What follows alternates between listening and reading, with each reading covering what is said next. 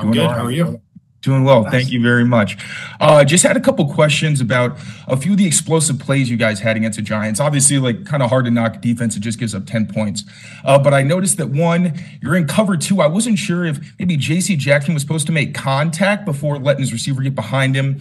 And then on the kind of looked like a double move where I'm not sure if you wanted maybe J.C. to play the hands a little bit faster. Is he doing what he's coached to do there? Or maybe would you ask him to do it a little bit differently in the future?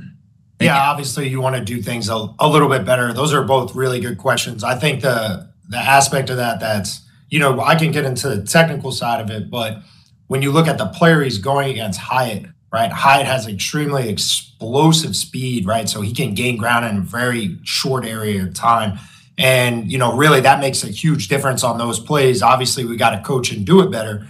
But, I got to give my hats off to the player. He did a great job, going up to make those plays. Again, with that being said, we need to do things better. We could, align a little bit wider, play with a little bit more discipline from those aspects in cover two and cover three.